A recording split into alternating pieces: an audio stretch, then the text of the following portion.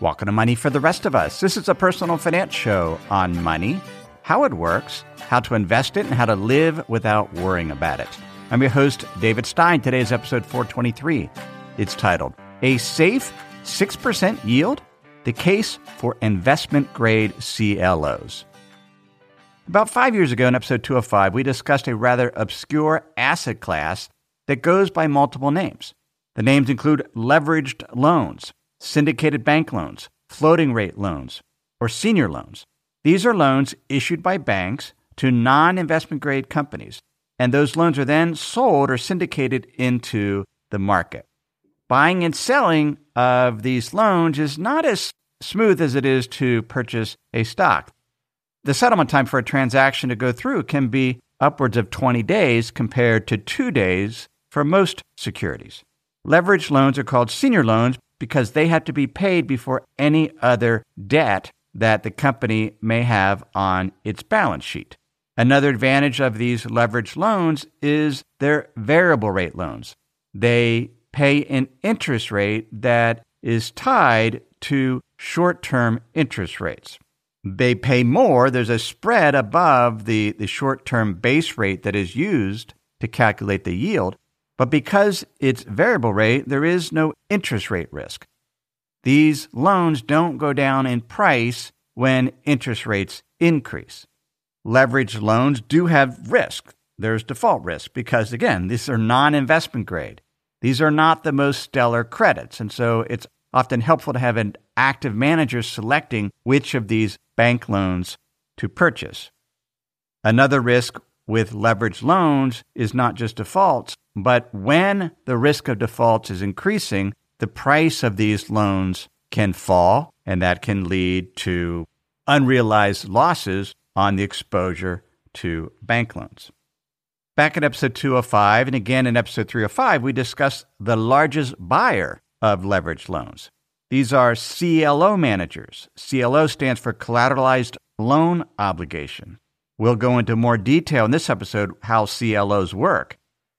4 years ago, there weren't many vehicles to invest in CLOs. There were a few closed-end funds, but there definitely were not ETFs. Now there are a number of lower-fee ETFs that allow investors to get exposure to CLOs and some attractive characteristics of CLOs that we'll discuss in this episode. First, though, let's take a look at the leveraged loan market overall. In the U.S., total corporate business debt is around $12.6 trillion, according to the Federal Reserve. About $2 trillion of that $12 trillion is bank lending, and this would typically be lines of credit that a company would access through the bank, or could be some other type of loan, could be for an investment-grade company, but these are loans that are not sold or syndicated. The leveraged loan component overall in the U.S. is about $1.3 trillion. And then the other element would be bonds, which is debt issued directly by the companies, as well as commercial paper, which is very short-term debt issued by the company. So bonds and commercial paper, about $7.5 trillion. Direct bank lending is $2 trillion. And then there's $1.3 trillion of leveraged loans. The overall CLO market is about $1 trillion. But again, CLOs own leveraged loans, but in a very unique structure. I've been investing in leveraged loans for almost 20 years. We first introduced them to our institutional clients back in 2006. I was the chief portfolio strategist for about, I don't know if we had $1 billion under management then for that particular product, but we had discretion to make asset allocation changes for these institutional clients, many of which were endowments and foundations. In working with our research group, we decided to add leveraged loans to some of our clients' portfolios, and we used the Virtu Sykes Floating Rate Income Fund. This is the same fund that we used in our adaptive model portfolio examples on Money for the Rest of Us Plus from 2016 to where we exited leveraged loans in March 2020. And then we've since added back some exposure to leveraged loans through the Double Line Flexible Income Fund. It makes up about 5% of our overall allocation in the adaptive models, and that fund itself has 8% in leveraged loans and 19% in CLOs. Leveraged loans were relatively new to me in June 2006. We sold the PIMCO Diversified Income Fund at the time to help fund the new allocation. And what we liked about them were some of the aspects I've just discussed. There was minimal interest rate risk because they were variable rate, and they were yielding close to 7% because at the time, short-term interest rates in 2006 were 5%. The other benefit of leveraged loans is typically the recovery rate in the case of default has been higher than for traditional high-yield bonds. Typically, high-yield bonds will recover about 40% of the amount that's owed when there's a default, whereas leveraged loans have been closer to 60 to 70%, although there's some question given the underwriting standards have lessened for leveraged loans in the last number of years, whether recovery rates will continue to be as high as 60 to 70%. It could be lower than that. We mentioned how bank loans hold a more senior position in the company's capital structure, allowing for higher recovery rates. And we implemented the position. We held it for about a year and a half until February 2008. And we saw the price of these leveraged loans fall. The Sykes Floating Rate Income Fund was not doing as well as the bond market.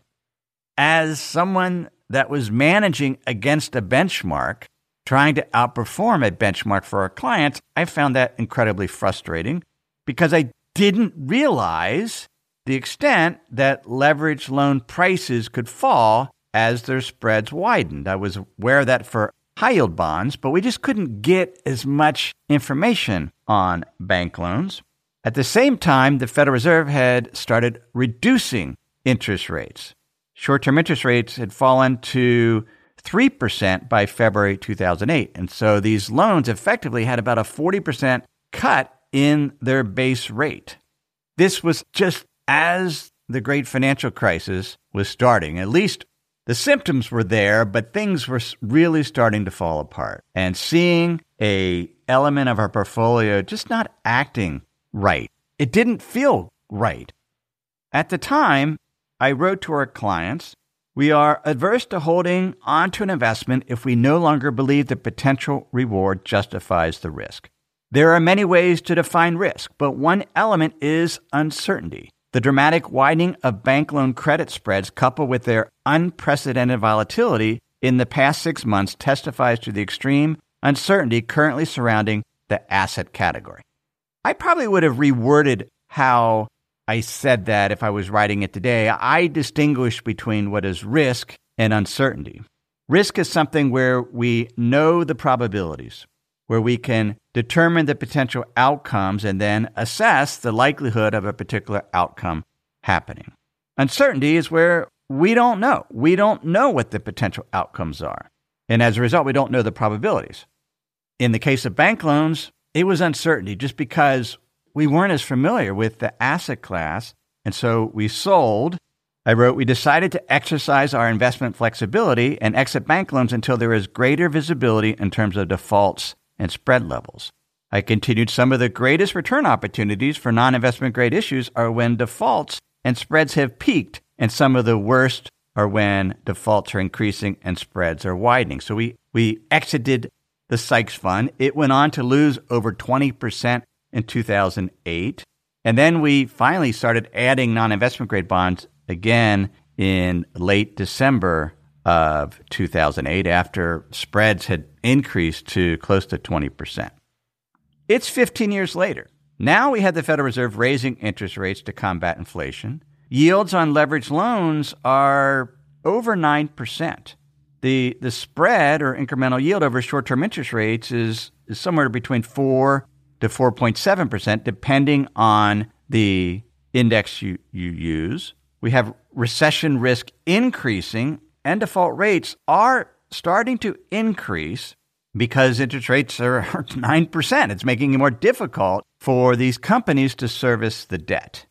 About a year ago, I added a leveraged loan fund to my portfolio, the BlackRock Debt Strategies Fund, DSU. This is a closed-end fund. Has about 80% in leveraged loans. I added it at the time knowing recession risk could increase, but it hadn't happened yet. But I've decided to hold on to it, and it's done fine. It's a smaller position. It's returned about 7% since I added it compared to the overall bond market, which has declined 5%. But I added it because it's an active manager. But there is risk there if spreads on leveraged loans increase and prices fall. It's been a volatile fund because it uses leverage, but I'm a long-term holder of it, and it's done fine. I've also taken the other side of leveraged loans. I have bought puts on the Invesco Senior Loan ETF, BKLN. I bought that in March 2019 with the idea that if we hit a recession, the loans would sell off as well as the ETF. We had a pandemic instead, and the ETF did plummet, but I didn't sell. I didn't sell until July 2020 and severely lowered my profit. In fact, part of it I just broke even because the Federal Reserve was so active in buying up corporate bonds that put a floor on leveraged loans, and they recovered.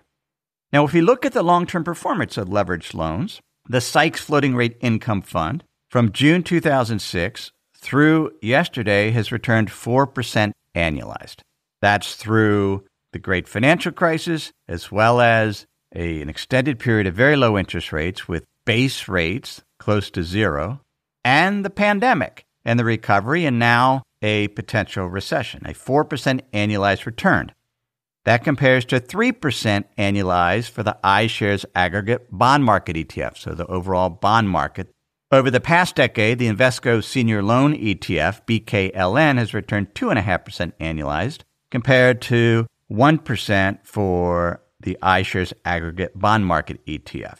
If we look at current expectations for investing, Sykes actually offers an ETF now. It's the Virtu Sykes Senior Loan ETF, has an expense ratio of 0.57%. It is actively managed, so you're getting the benefit of the credit research, and Sykes has generally always been a more conservative leveraged loan manager. That's why we used them at my former firm, FEG. It's why we've used them in our model portfolio examples. It's why I've owned the fund personally. I also sold the fund in March 2020 as we exited it in our models. The ETF right now has an 8.1% SEC yield, which is attractive. One of the things that's going on in the leveraged loan space is the base rate used has traditionally been LIBOR, which stands for the London Interbank Offered Rate. Most leveraged loans in the U.S., about 78%, are still tied to LIBOR. But LIBOR is set to go away at the end of June because LIBOR was set based on what about a dozen banks were willing to borrow money or pay to borrow money from each other. And it turns out those banks started rigging that rate. There's been over $8 billion of fines. Regulators have basically said LIBOR is no more. One rate that is being used that the Fed recommends is the Secure Overnight Financing Rate, SOFR. Right now, that's around 4.55%. So we have a transition in terms of the base rate because of this LIBOR scandal. But as we think about leveraged loans, the benefit is they are variable rate, so you have the interest rate protection. But the main risk is default and prices falling, particularly heading into a recession, which is why now is a particularly dangerous time to be investing in leveraged loans. Although I have exposure through one closed-end fund. Before we continue, let me pause and share some words from this week's sponsors. We have a brand new sponsor to our show. It's Yahoo Finance. Yahoo's been around for decades. My first email outside of work was a Yahoo email address. But the financial side, I've used on occasion primarily to get data for dividend histories for particular funds or ETFs. But I was pleasantly surprised to get back on Yahoo Finance to see how it's evolved over the years. Now it's really a financial dashboard where you can get an understanding of what's going on with the markets. There are relevant articles from Bloomberg, Reuters, the Associated Press, and the Yahoo Finance team. You can look at the economic events calendar and see which data series are being released that day and what the consensus is. You can see the pulse of the markets at any time by going to Yahoo Finance. In addition, you could see all of your investments in retirement accounts in one place. With Yahoo Finance, you get a consolidated view of multiple accounts. Yahoo Finance serves as a financial hub for your retirement accounts, but also comprehensive financial news and analysis. You need to check out Yahoo Finance, particularly if you haven't been there in a while. Check it out at yahoofinance.com. That's yahoofinance.com. If you've been using Mint to manage your finances, you know they shut down several months ago. Well, let me tell you about the budgeting solution, the financial tracking solution I've been using for the past number of months. It's Monarch Money. Monarch Money is the top-rated all-in-one personal finance app. It gives you a comprehensive view of all your accounts, investments, transactions, and more. You can create custom budgets like I've done. You can set goals, collaborate with your partner. And now you can get an extended 30-day free trial when you go to monarchmoney.com/David. What I like about Monarch is the ability to customize what I want to see. I have custom budget categories, and then I can go on to the dashboard and see where I'm above trend on some of my spending. I especially like that Monarch will never sell your data to third parties or show you ads. After trying Monarch myself, I understand why it's the top-rated personal finance app. And right now, get an extended 30-day free trial when you go to monarchmoney.com/David. That's monarchmoney.com/David for your extended 30-day free trial. A more interesting way to invest in leveraged loans is through collateralized loan obligations, CLOs. Let's explore how they work.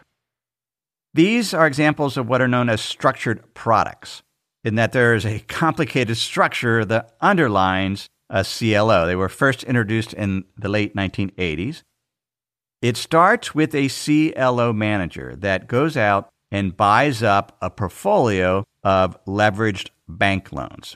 And then it breaks up that portfolio into tranches.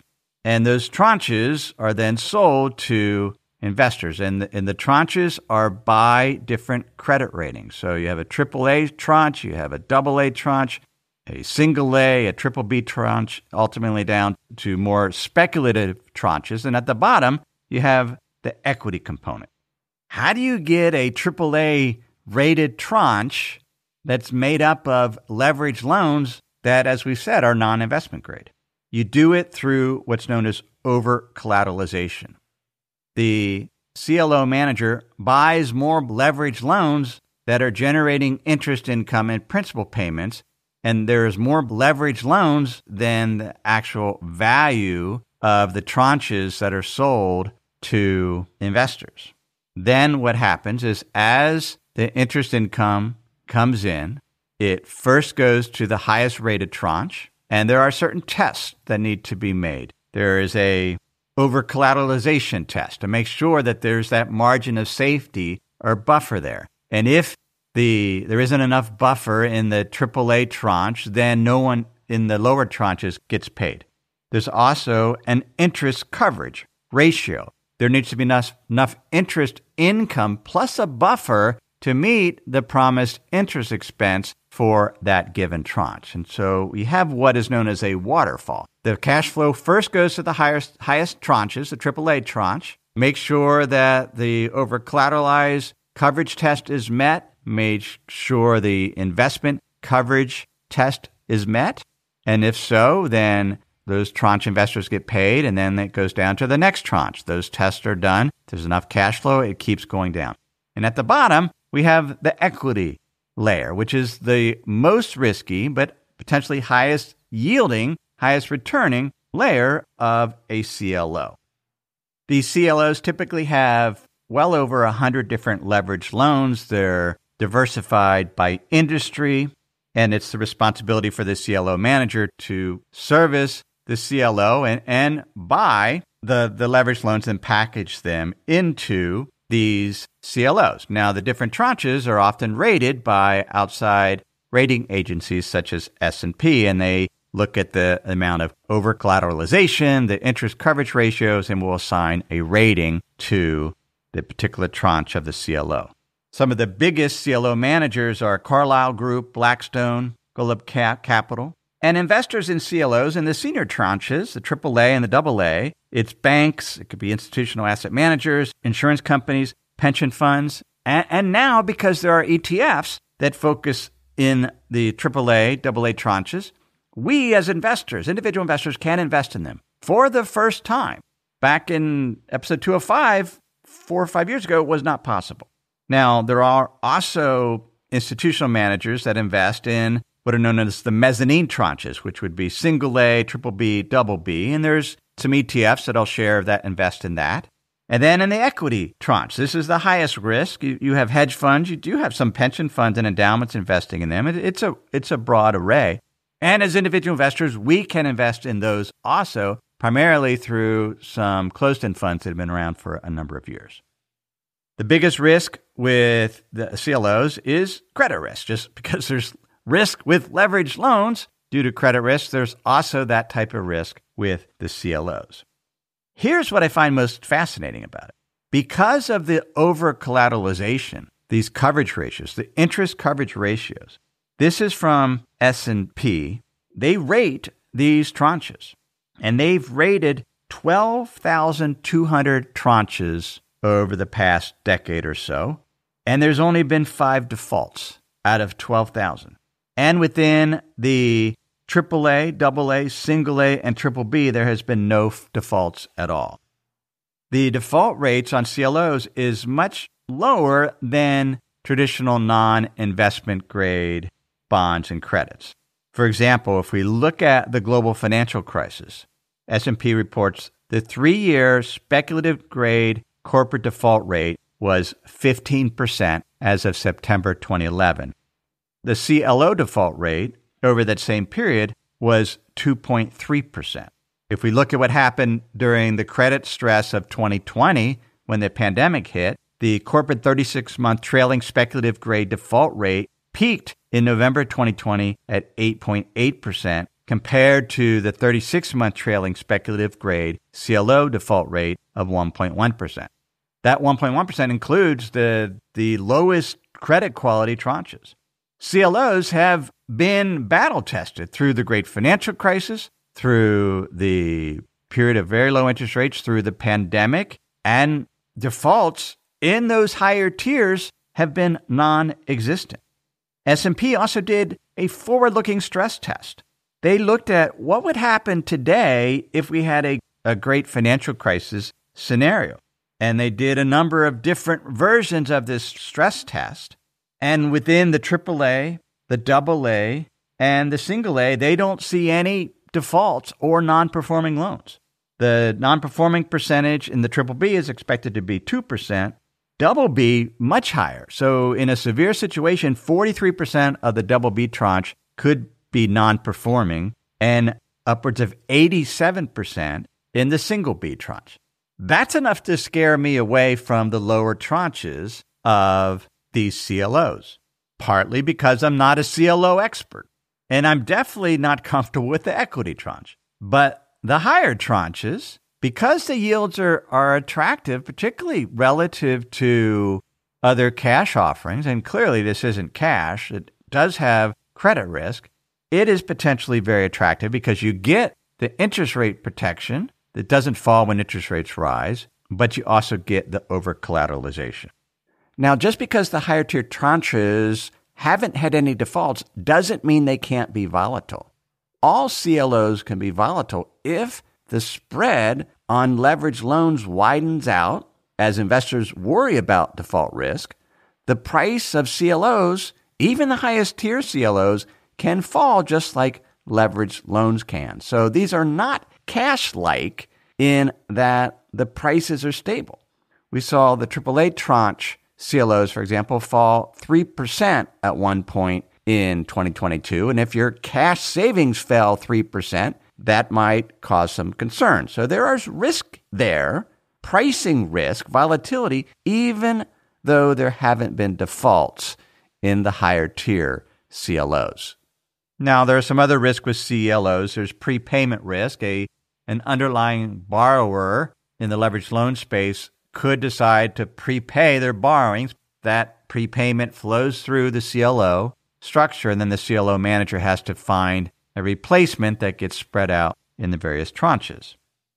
Given the low default rates in CLOs, insurance companies have been more and more interested in them, particularly insurance companies that have partnered with large private capital managers such as Blackstone, Apollo, KKR. Those companies are partnering with insurance companies and selling them CLOs. In some cases, they're actually buying insurance companies, whereas more conservative insurers like MetLife and Prudential have steered away from CLOs to some extent. Insurance companies, and they're required to reserve some capital, cash or short-term investments against various assets on their balance sheet. When, for example, an insurance company owns a non-investment grade bond, they need to keep some cash in reserve in case there's default because the insurance company needs to be able to meet their commitments to annuitants and others that have bought insurance. Turns out the amount that needs to be reserved for owning a CLO is less than if you own the leveraged loan directly.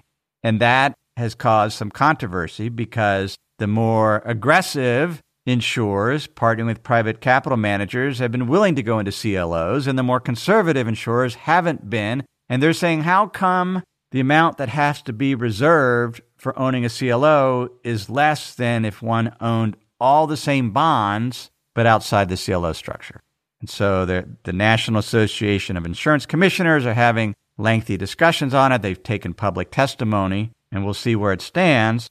It's an interesting phenomena because insurers are becoming more interested in these CLO structures also. How do we invest then? Well, I've mentioned that I own in my portfolio, as well as in the adaptive model portfolio examples of Money for the Rest of Us Plus, the Double Line Flexible Income Fund. It has 19% in CLOs. The ticker is DFELX. But there's also Pure Play. The original CLO ETF was the Janus AAA CLO ETF. Its ticker is JAAA. Its SEC yield as of the end of January was 5.5%. Based on the yields of similar ETFs, that dividend yield's probably close to 6% right now. This ETF started in 2020, back in October 2020, and since then, it's returned about 1.9% annualized. And again, we've had a situation where for much of the time, rates were very, very low. Again, forward-looking, the yield is close to 6%.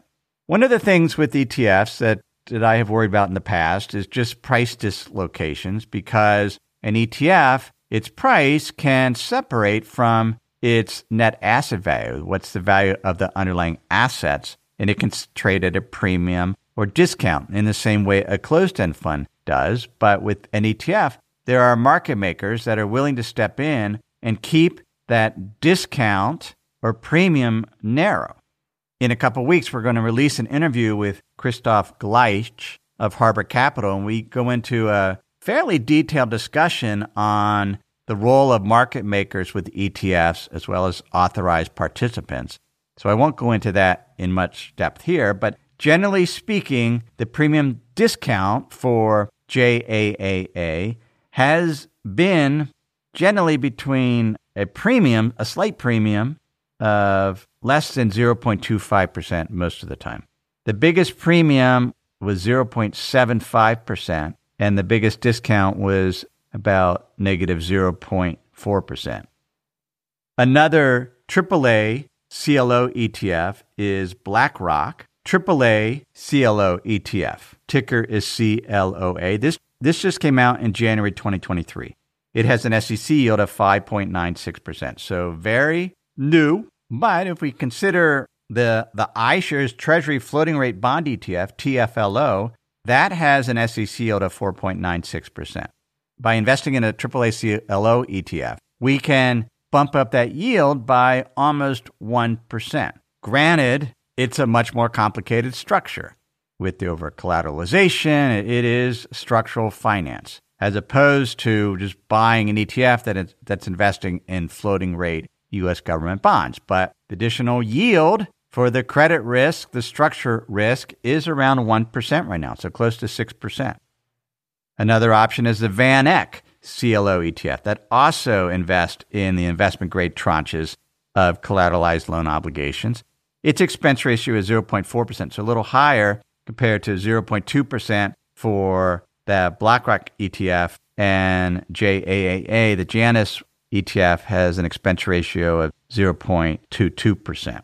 It's a big fund. The Janus fund been around a couple years, $2.4 billion in assets, whereas the BlackRock is fairly new, $20 million in assets, and the Van Eck fund came out last year, is around $50 million in assets.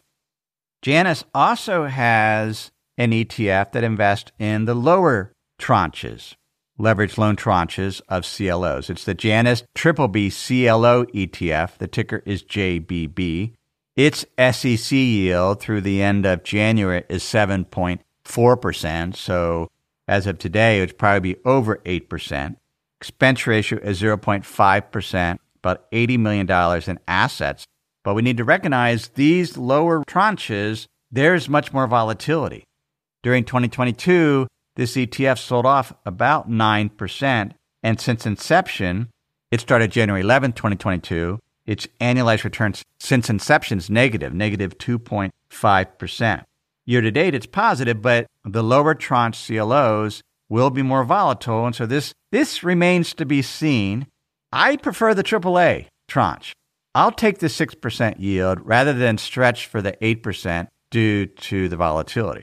But we can also look at the equity tranches. Eagle Point Credit Company, ECC, is a closed-end fund that has been around for over 5 years and invests in the equity tranche of CLOs.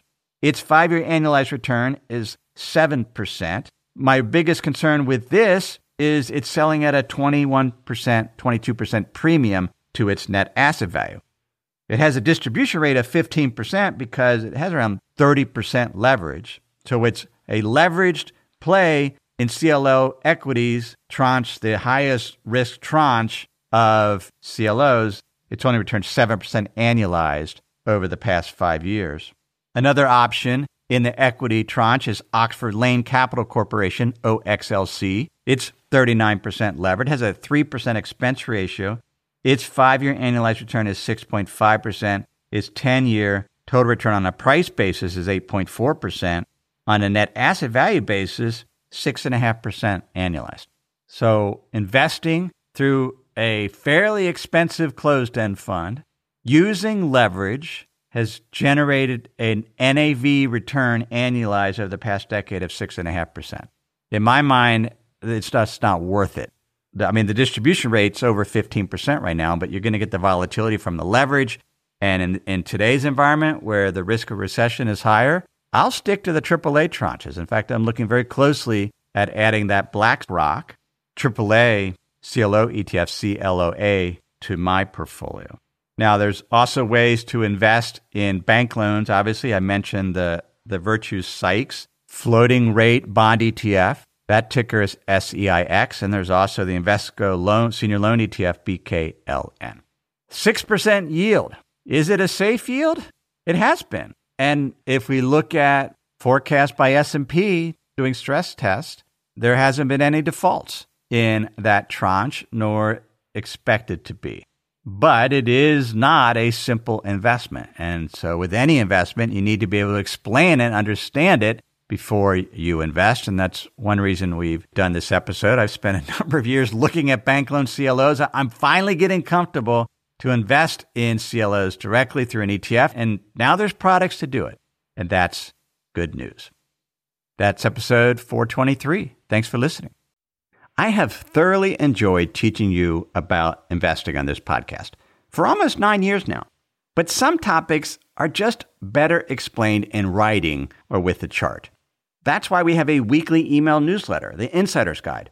In that newsletter, I share charts, graphs, and other materials that can help you better understand investing. It's some of the most important writing I do each week. I spend a couple hours on that newsletter each Wednesday morning as I try to share something that will be helpful to you. If you're not on the email list, please subscribe. Go to moneyfortherestofus.com to subscribe to the free Insider's Guide weekly email newsletter. Everything I've shared with you in this episode has been for general education. I've not considered your specific risk situation. I've not provided investment advice. This is simply general education on money, investing, and the economy. Have a great week.